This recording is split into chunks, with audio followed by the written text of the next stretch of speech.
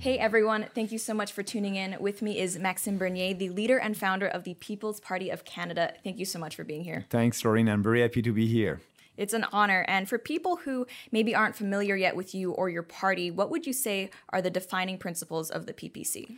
Yes, the four pillars are individual freedom, personal responsibility, respect, and fairness. And all our policies are based on these principles. And I think that's why we're doing politics differently. Mm-hmm. Now, there are a ton of different, policies your platform has commented on. The first one that I want to touch upon, and one that I think is an increasingly big concern for Canadians, is immigration. What is the PPC approach toward immigration? First of all, as you may know, we're the only party who wants fewer immigrants. But we want more economic immigrants. Actually, right now, this year, Canada will receive 310,000 immigrants this year, and in 2 years from now, that will be 350,000. But only 26% of them are economic immigrants. So a person, a woman, or a man that is coming here with a job because the entrepreneurs in this country cannot find a person that will be able to do that job. And it's great for our country. It's good for the prosperity of our country, and it's good for that immigrant. So we want more economic immigrants. Instead of 26%, it would be 50%. But instead of having 350 in 2 years from now, that will be a maximum of 150,000 immigrants. So that's important. And we want to be sure that these people will be able to have a face-to-face interview with our civil servant in Ottawa that are in charge of the immigration department, to be sure that these people share our values. And I think that's important. We did that actually in the past, but now with the reform that the Liberals brought forward, we don't do that anymore. Now, what kind of criteria specifically would you look at when you're screening what these, you refer to them as economic migrants, would be? Because the line that we so often hear from the Liberal Party, Conservative Party, really a lot of people who are pro-mass immigration, is that any immigrant is an economic boon. They're going to come over here, contribute to the economy. How would you break that down specifically to make sure that Canada is getting the best of the best? Yeah, absolutely. And it's important to do that. We're not doing that right now. I'll give you an example. People who are crossing our border in Quebec, Roxham Road, they're illegal migrants, and that's a cost for our society. Right now, it's about $300 million. So we want to be sure that the people who are coming can have a job. But for the real refugees, at the same time, we're very generous in Canada. We want to help the real one. And I don't believe that a person that is crossing the border coming from the state of New York, that their life is in danger. So we will stop that. We won't have that anymore, but we'll help the real refugees, the Christian minority in other countries that are in danger. So that's what we did in the past couple of years ago in this country. We must go back to that. But all the other immigrants that are coming must be based on points, and we have a kind of a point system in this country. If you speak English or French, you have more points. We did that in the past, but right now we don't have that anymore. So it's time to bring back what we did the best in a couple of years that we did that a couple of years ago, and we have to go back to that. Mm-hmm. I remember we've done videos about this before. I think historically the average Canadian immigrant was more likely to have a college degree or advanced degree than a native Canadian. Of course, things have kind of changed and shifted lately. The number you threw out, is it 100 or 150,000 immigrants? It would be between 100,000 and 150,000. The maximum is 150,000. And when you speak about immigration, there's three kind of immigrants. First one, the economic immigrants, so that's what we want. Mm-hmm. Second one, you have the reunification of family. And so we won't have immigrants coming under the reunification of family. If a person can come, it must come under the point system. That's important. And we have also the refugees. So the refugees will still have that, but will help the real refugees. So if you are coming to Canada and you want to work here and you have a job, that would be perfect. But if you want to ask your extended family, your parents, they weren't allowed to be to be here under the reunification of family. It will be only your immediate family, your wife, or if it's a lady, your husband, and also your children. That will be okay. But right now, when we have an economic immigrant, that person can come with their immediate family, and that's okay. But also the extended family, so brothers, chain migration. Yeah, it's a kind of a chain migration. So we'll stop that. But we understand that it's important to have the immediate family with the immigrant, and I think we'll continue to accept that. But we must understand that a person who is coming here, they left behind something, and that's their personal choice, and they want to come here for a better life or sharing our values, and that's perfect, and they have the right to come here with their immediate family. We'll do that, but not the extended family. Mm-hmm. You mentioned sharing Canadian values, and in an interview maybe ensuring that any immigrant that comes does share Canadian values. How would you define Canadian values? Because we're living in an age where some people are even questioning whether Canadian values exist and can be an objective criteria. Absolutely.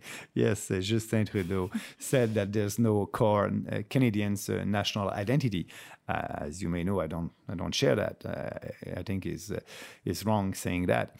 The most important is respect and tolerance, and also the equality before the law, equality between men and women. But also one of his important values, it is the separation between the state and religion. Mm-hmm. We have a strong legislation in Quebec brought by the provincial government. So that's a provincial debate. I want to speak about that. But it is a fact in Canada that we have a strong separation between the state and religion. So these people who come here must share these kind of values. And our values are the same values in the Western civilization. So, that's why it would be important to have an interview. And if we know that a person won't share our values, but they won't come here, they won't be welcome.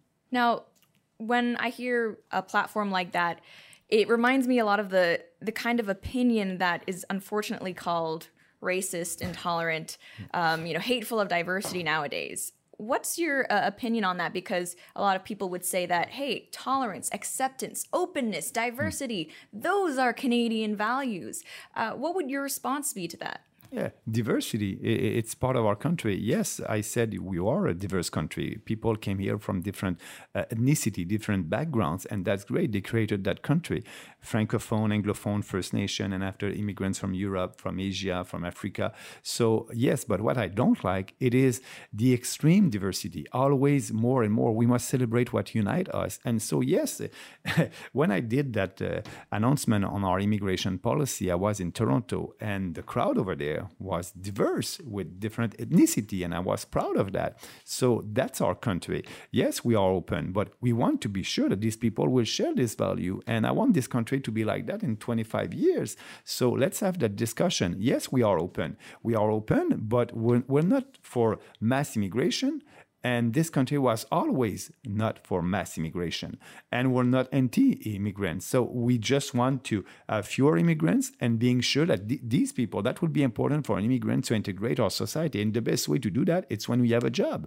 So yes, we are open. Yes, we are a diverse country. I don't have anything against that. That's great. We must celebrate our history, our culture. That's important. But I don't want the federal government to spend money to celebrate every ethnicity in our country. That's great. They can do that. But the taxpayers must not pay for that. They must pay for celebrating what unites us as a country. Mm-hmm. Now, in regard to the idea that the PPC isn't anti-immigration, they're for moderate immigration, a lot of people may say that the number 100 to 150, that's significantly lower, hundreds of thousands of people lower than the current numbers.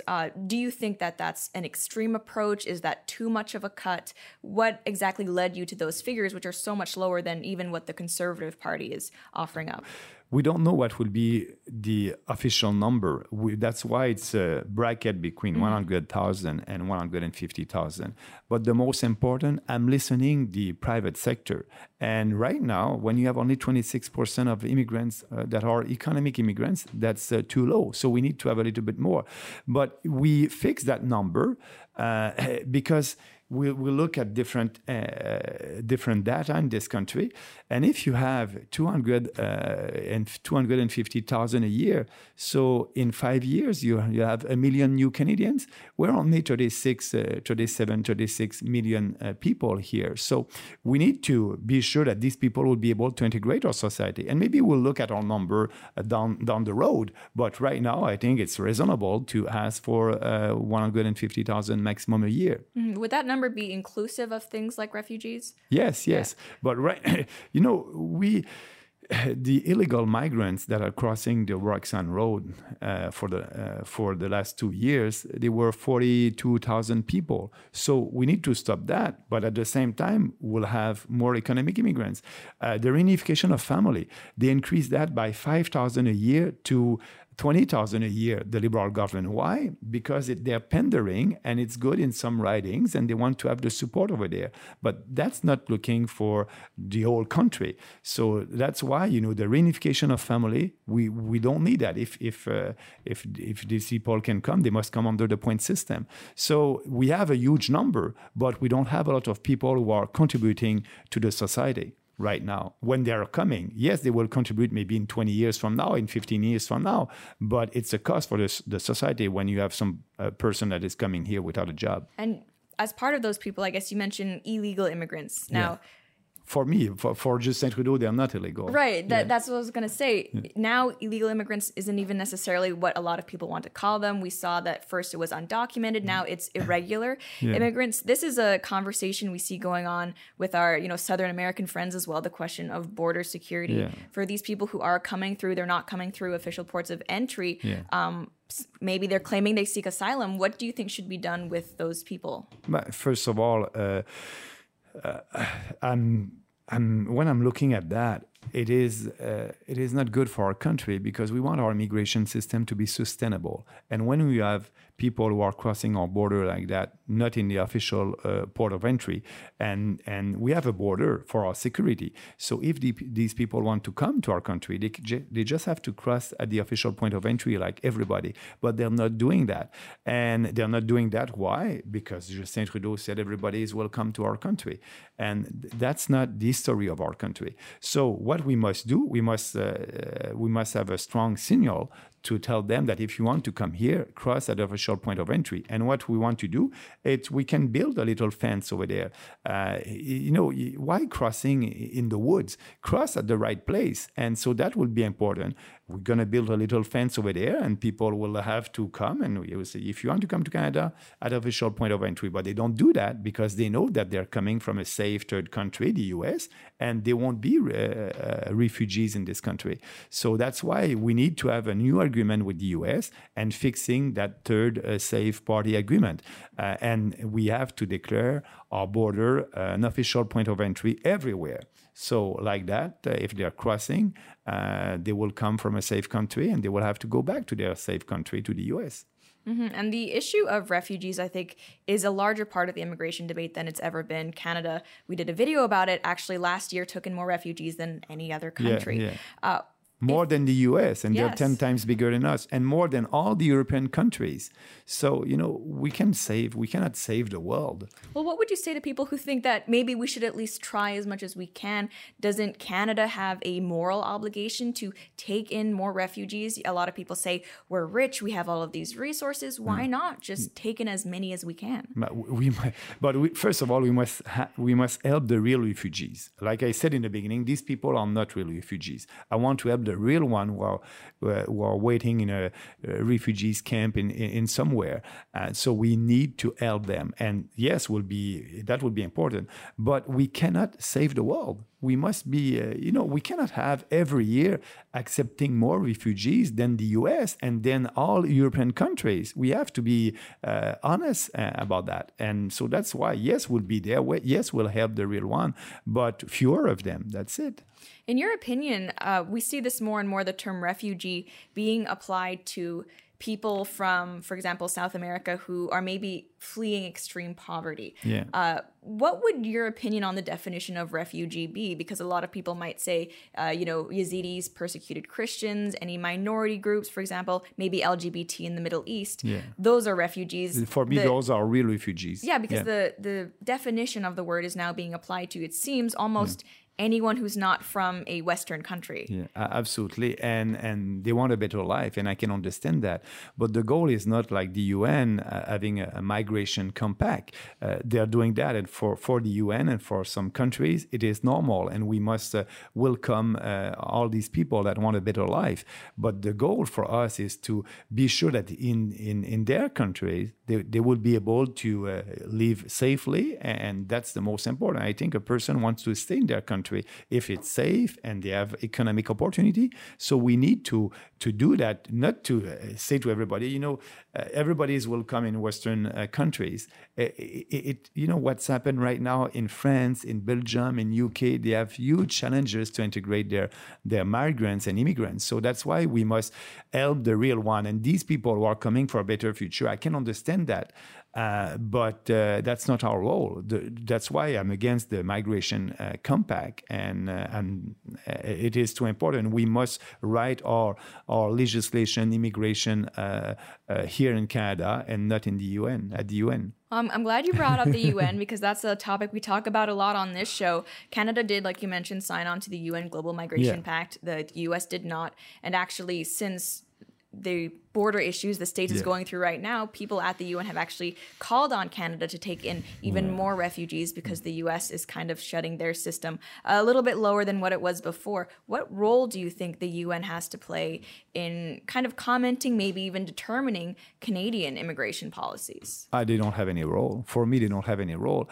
And when I'm saying that, people are asking, Maxime, we can sign that compact. It is not binding.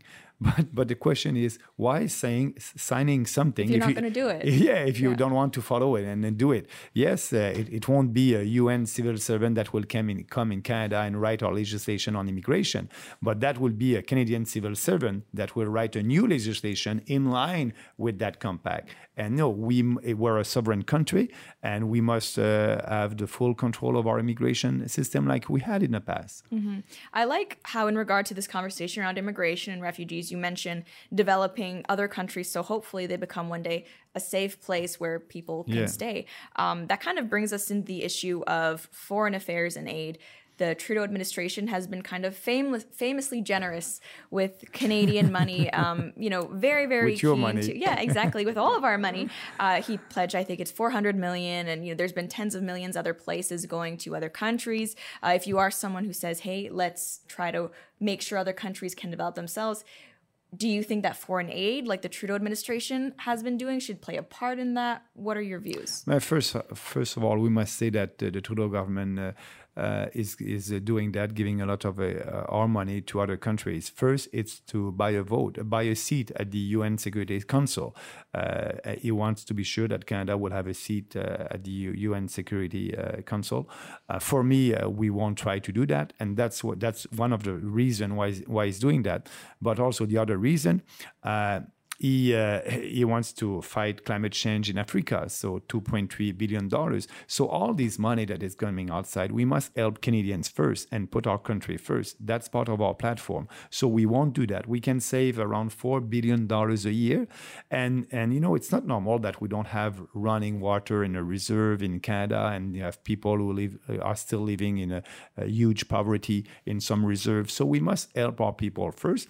But yes, we're generous. Yes, if something happened in another country, Canadians must help and be there, but not to build road in Africa, not to give money to a Chinese development bank in China that will build pipelines in China.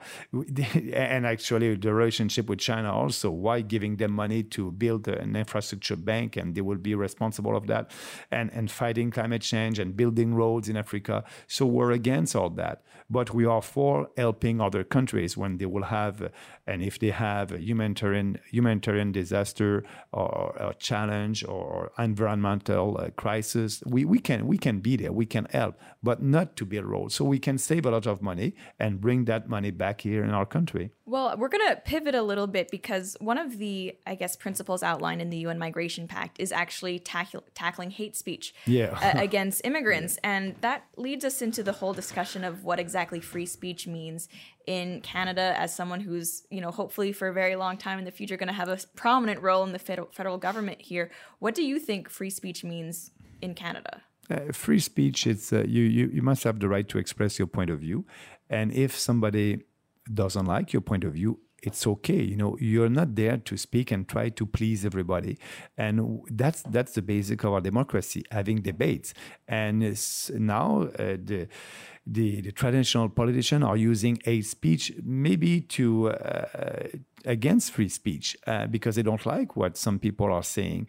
I'll give you an example. The Trudeau government want to bring a new definition of hate speech, and that new definition will be larger. And if I'm saying something that you don't like, maybe you can complain to a Human Rights Commission. We don't want that. This country has always been free to express, and people were free and are free to express their point of view. So they want to do that, but we have a definition of hate speech in the criminal code, and that's okay, and we don't need to have another definition. So for me, if you live in a real democracy, you must be able to have debates, and I must say something. I must maybe insult you. You think that I'm saying something that you don't like, and it may be an insult for you. That's there's no safe space. There's no safe space in this country. People must be able to express their point of view. And I'm looking at what's happening right now. It's a little bit. I'm worried about the future of our free speech in this country. Well, what I hear so much from people, politicians especially, is that we believe in free speech, but don't we have a responsibility to protect, vulnerable groups, maybe minority religious groups, members of the LGBT community? Yeah. Don't they have a right to be free from discrimination? So how would you respond to the claim that free speech is amazing? However, Canada maybe also has a responsibility to protect these groups. Yeah, we have a Charter of Right for that. We have a Charter of Right, and yes, there's no discrimination. So we don't need to bring a new legislation. And if there's a discrimination, that person can be sued and put in from the tribunal. So we don't need a new tribunals. We don't need these kind of human rights tribunal in every province that we have here in this country. So yes, these minority, they have the right to express their point of view, and that's perfect. But when we are for free speech, we are not against some minority. Actually, if you extend that concept of a minority in this country, the real minority, it is the individual. It is the person. It is the individual. So when we speak about free speech, we are speaking for the individual. That's the ultimate minority in this country. And I want the people to be able to express their point of view and being tolerant and being respectful also. But if something happens, we have the charter there here in our country to protect these minorities. I feel like as someone who covers global news and politics, a lot of the stories that reference Canada that really make it big on the international stage are things like the Jessica Yaniv situation, where we have a trans individual suing someone for not wanting to, I think, perform a bikini wax on their area. We've also had, bills like C-16 that have come up in the news. You're politically correct, yeah? Yeah. She's litigious. I want to be careful. Canada has also had pronoun issues come up in the matter of legislation. Do you think bills like this or laws like this, individuals like this, are representative of Canada as a whole? Because I feel like as someone who is a regular Canadian, is friends with regular Canadians, it's almost as if the everyday people that I meet, my friends and families, when I tell them about the crazy things that are happening in our politics, they almost can't believe it. And I cannot believing it also myself that we are there in this country right now, and I didn't know that's not the reputation of our country. We want another reputation, and all these I'm going to say, extremists that are using legislation to sue people when you don't want to do something. We're in a free country, and if you have a business and you don't want to do business with a person, that's the free market. We call that the capitalism system. You don't oblige to do business with everybody. And now these people, or that lady or that guy, was asking some people that, I want to force you to do business with me. So that's not a free country. And it's too bad that these kind of news are all over the world. Mm-hmm. And so the kinds of opinions you're expressing, they seem, I think, very mainstream. What the average person might agree with. Polls seem to suggest that that's true. Average Canadian wants fewer immigrants or the same, definitely not more, despite what the political parties are saying. Average Canadian embraces the concept of free speech. Why are our politics seemingly so out of line with what the average Canadian wants, right? Because we have a democratic system. We would imagine that our politicians, our representative, would be enacting legislation that represents us, our best interests, our beliefs. It seems as if something's happened there where it's not happening.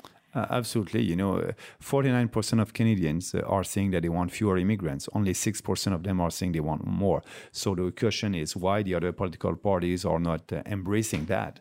I think it's a fear of the mainstream media. They don't have any conviction. They think that, if you want fewer immigrants, yes, people can call you're a racist because of that. But I know that I'm not a racist, and they don't want to have the debate. So I think it's the extreme political correctness in this country. And all these politicians, the Liberal, the Conservative, the NDP, the Green, they're extremely politically correct. And so it's too bad. That's why we have populist movement in Europe, populist movement in other countries. And yes, we are a populist political party, but a smart populist party, because our platform, it's based on serious reform, bold reform, and we are listening to people. But we don't do any compromise with our principle, and that's important. But these are the politicians. I think they don't have maybe they don't have any conviction, and if they have conviction, they don't have any courage to express their conviction. And so for us, it's a huge opportunity. Maybe it's the fear of the response from the mainstream media. And we see that the media has been, I would say, pretty vicious, frankly, in tackling some of these issues.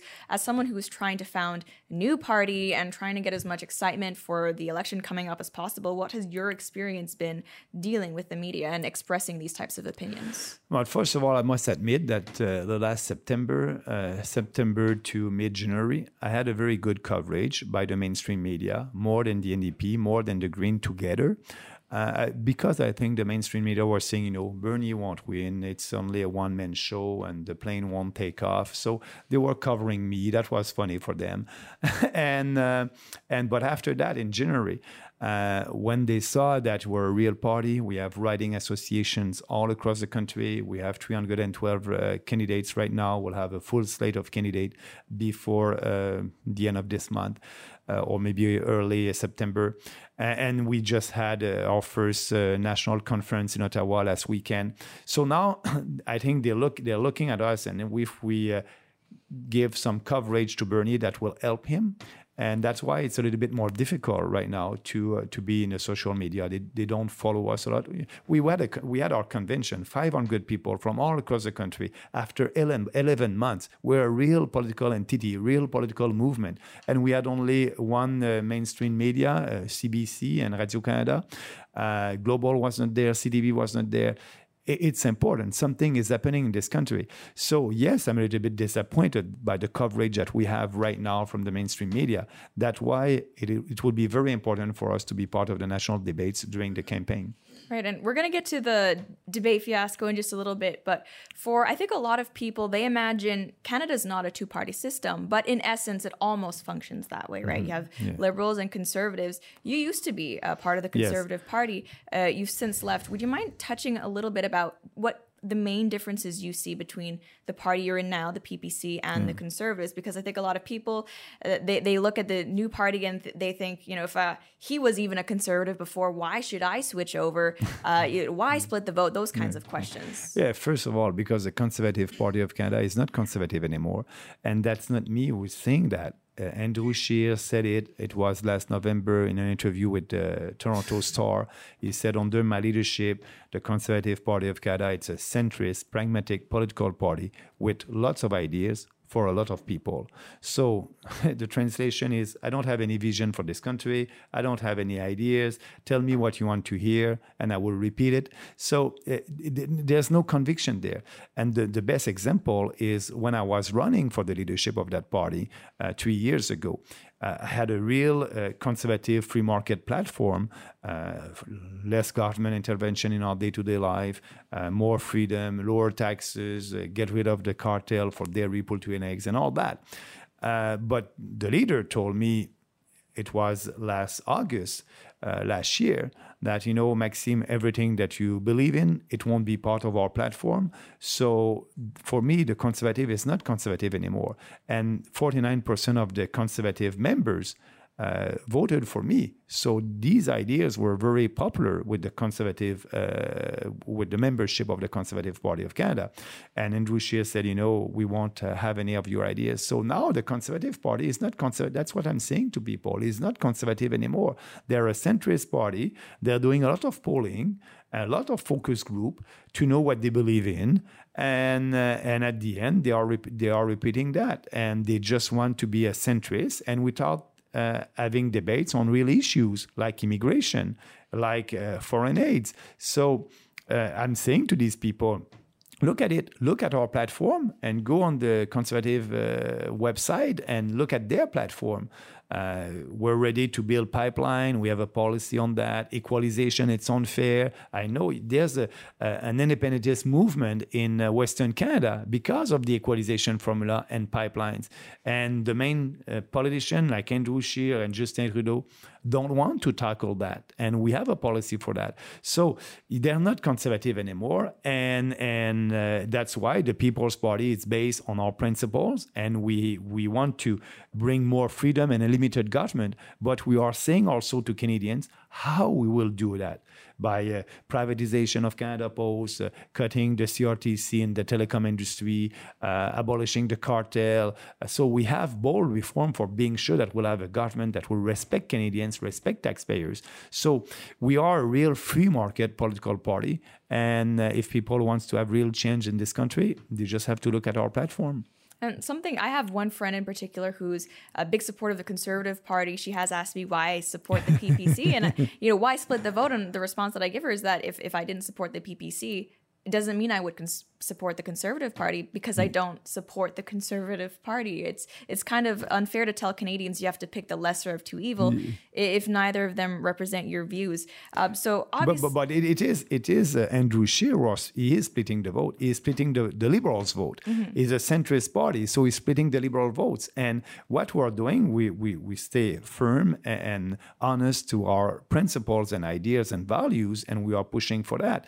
So I'm telling people, just don't vote against something. Vote for something. Vote for what you believe in. Vote for something. Vote for your values, and go see our website and go see our platform, and you'll see our platform. It's authentic.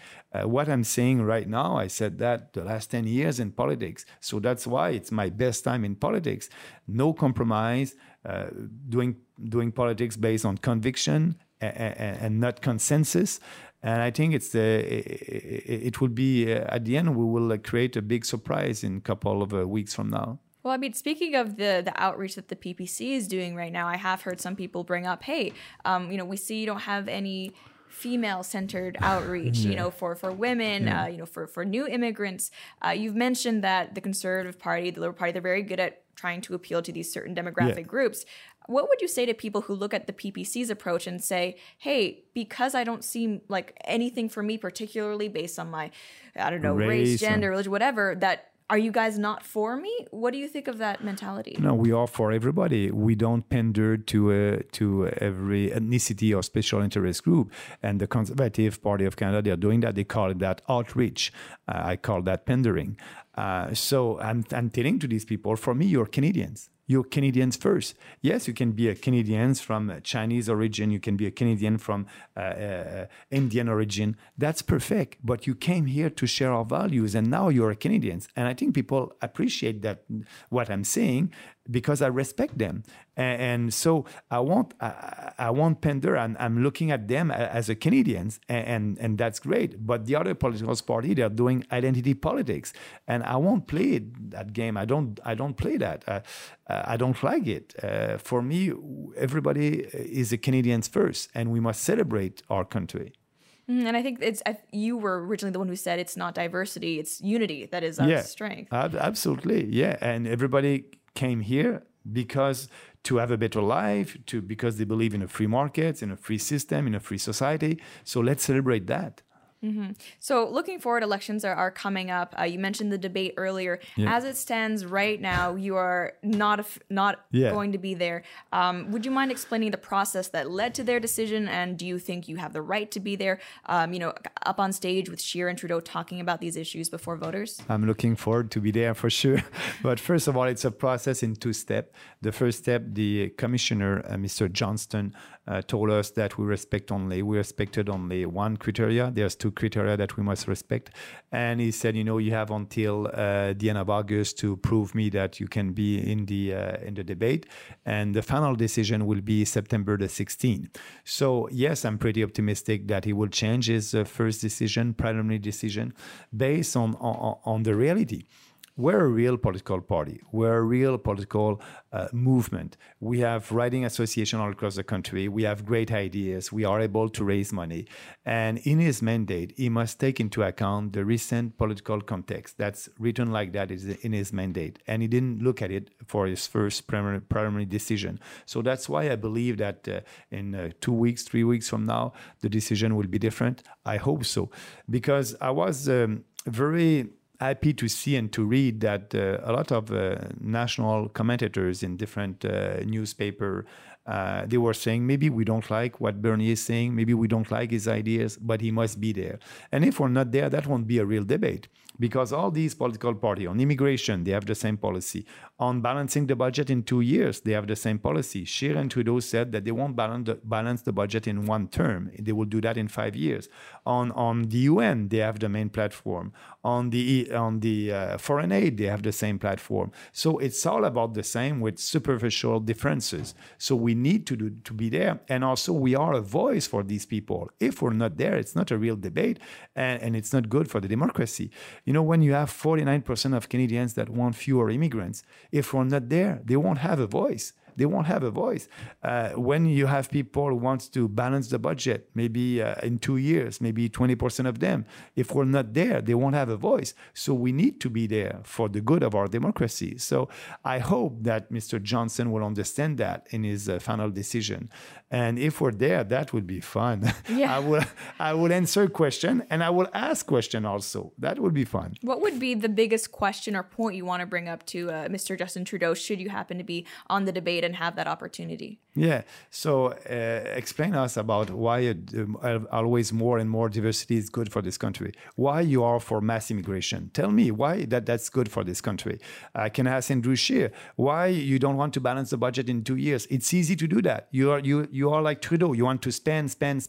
It's not fair for the future generation. People will have to pay for that without having any benefits right now. So why do you want that? It's easy to balance the budget. Cut the CBC, abolish the CRTC in telecom, do all these reform, and you'll save a lot of money, and you'll be able to balance the budget and lower taxes.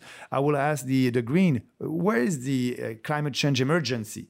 Why are you saying that if people don't vote for you, everybody will die in Canada before the next election? She tweeted about that, actually. So that would be fun. We'll ask the real question, and we'll see. Because if we're not there, the journalists won't ask this question. They won't. There may be for them politically incorrect question. No. We have to ask this question, and I will. I'll ask the NDP.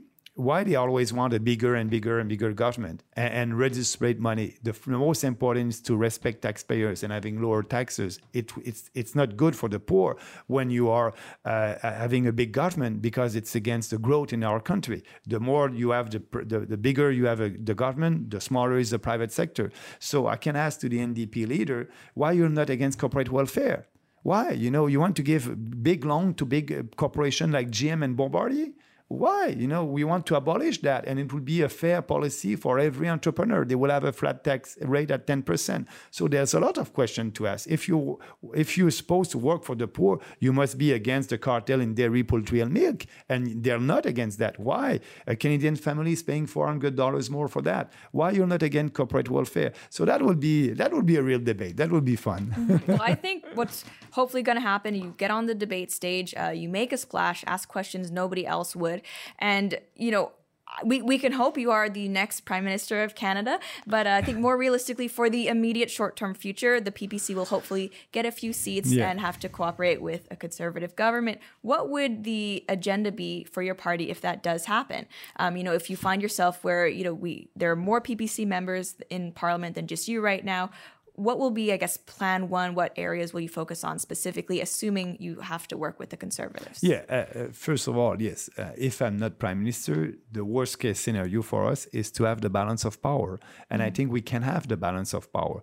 Look what happened in BC. Only 3 Greens are controlling the government over there. So we can have the balance of power, and we won't do any compromise with our ideas. So I will ask the minority government to balance the budget, to look at the immigration. So if they want our support, they will have to do some compromise with their position. We won't. So we won't do. But that's why it can be good for the country, because we'll have this kind of debate in the House. And if they want our support, they will have to come on our side on some, not all our policies, but some policies. And I think the most important for us right now, it's immigration and also the taxation and pipelines. So these 3 policies are very important for the future of this country, for the unity and prosperity of our country. So that will be a priority. If they want our support, they will have to come on our side on a couple of our policies. So for anyone who may be watching this right now and likes what you're saying and wants to help support the party, what are the best ways to do that as a party that's new and growing and hopefully looking to make a splash in the elections? So first of all, peoplespartyofcanada.ca, that's our website, all our platform if they want to know their candidates in their riding, we have the list of all our candidates in every province. Also, they can go on Twitter and follow me and follow the party on Twitter, Maxime Bernier and the People's Party of Canada. We are also on YouTube, but I must improve that. I need to do more videos, so I'll do it. And so they can find us online. But what I'll ask them, just look at our platform. If you don't like what you're doing, it's okay. You can vote for the other party. But I just want you to have a look to our platform. And if you like it, I hope that you'll be with us. If not, it's okay. We cannot please everybody, and we understand that. But at least take a step and go on our website and read our platform and compare our platform with other platform. But it's very difficult to find the Conservative Party of Canada platform right now.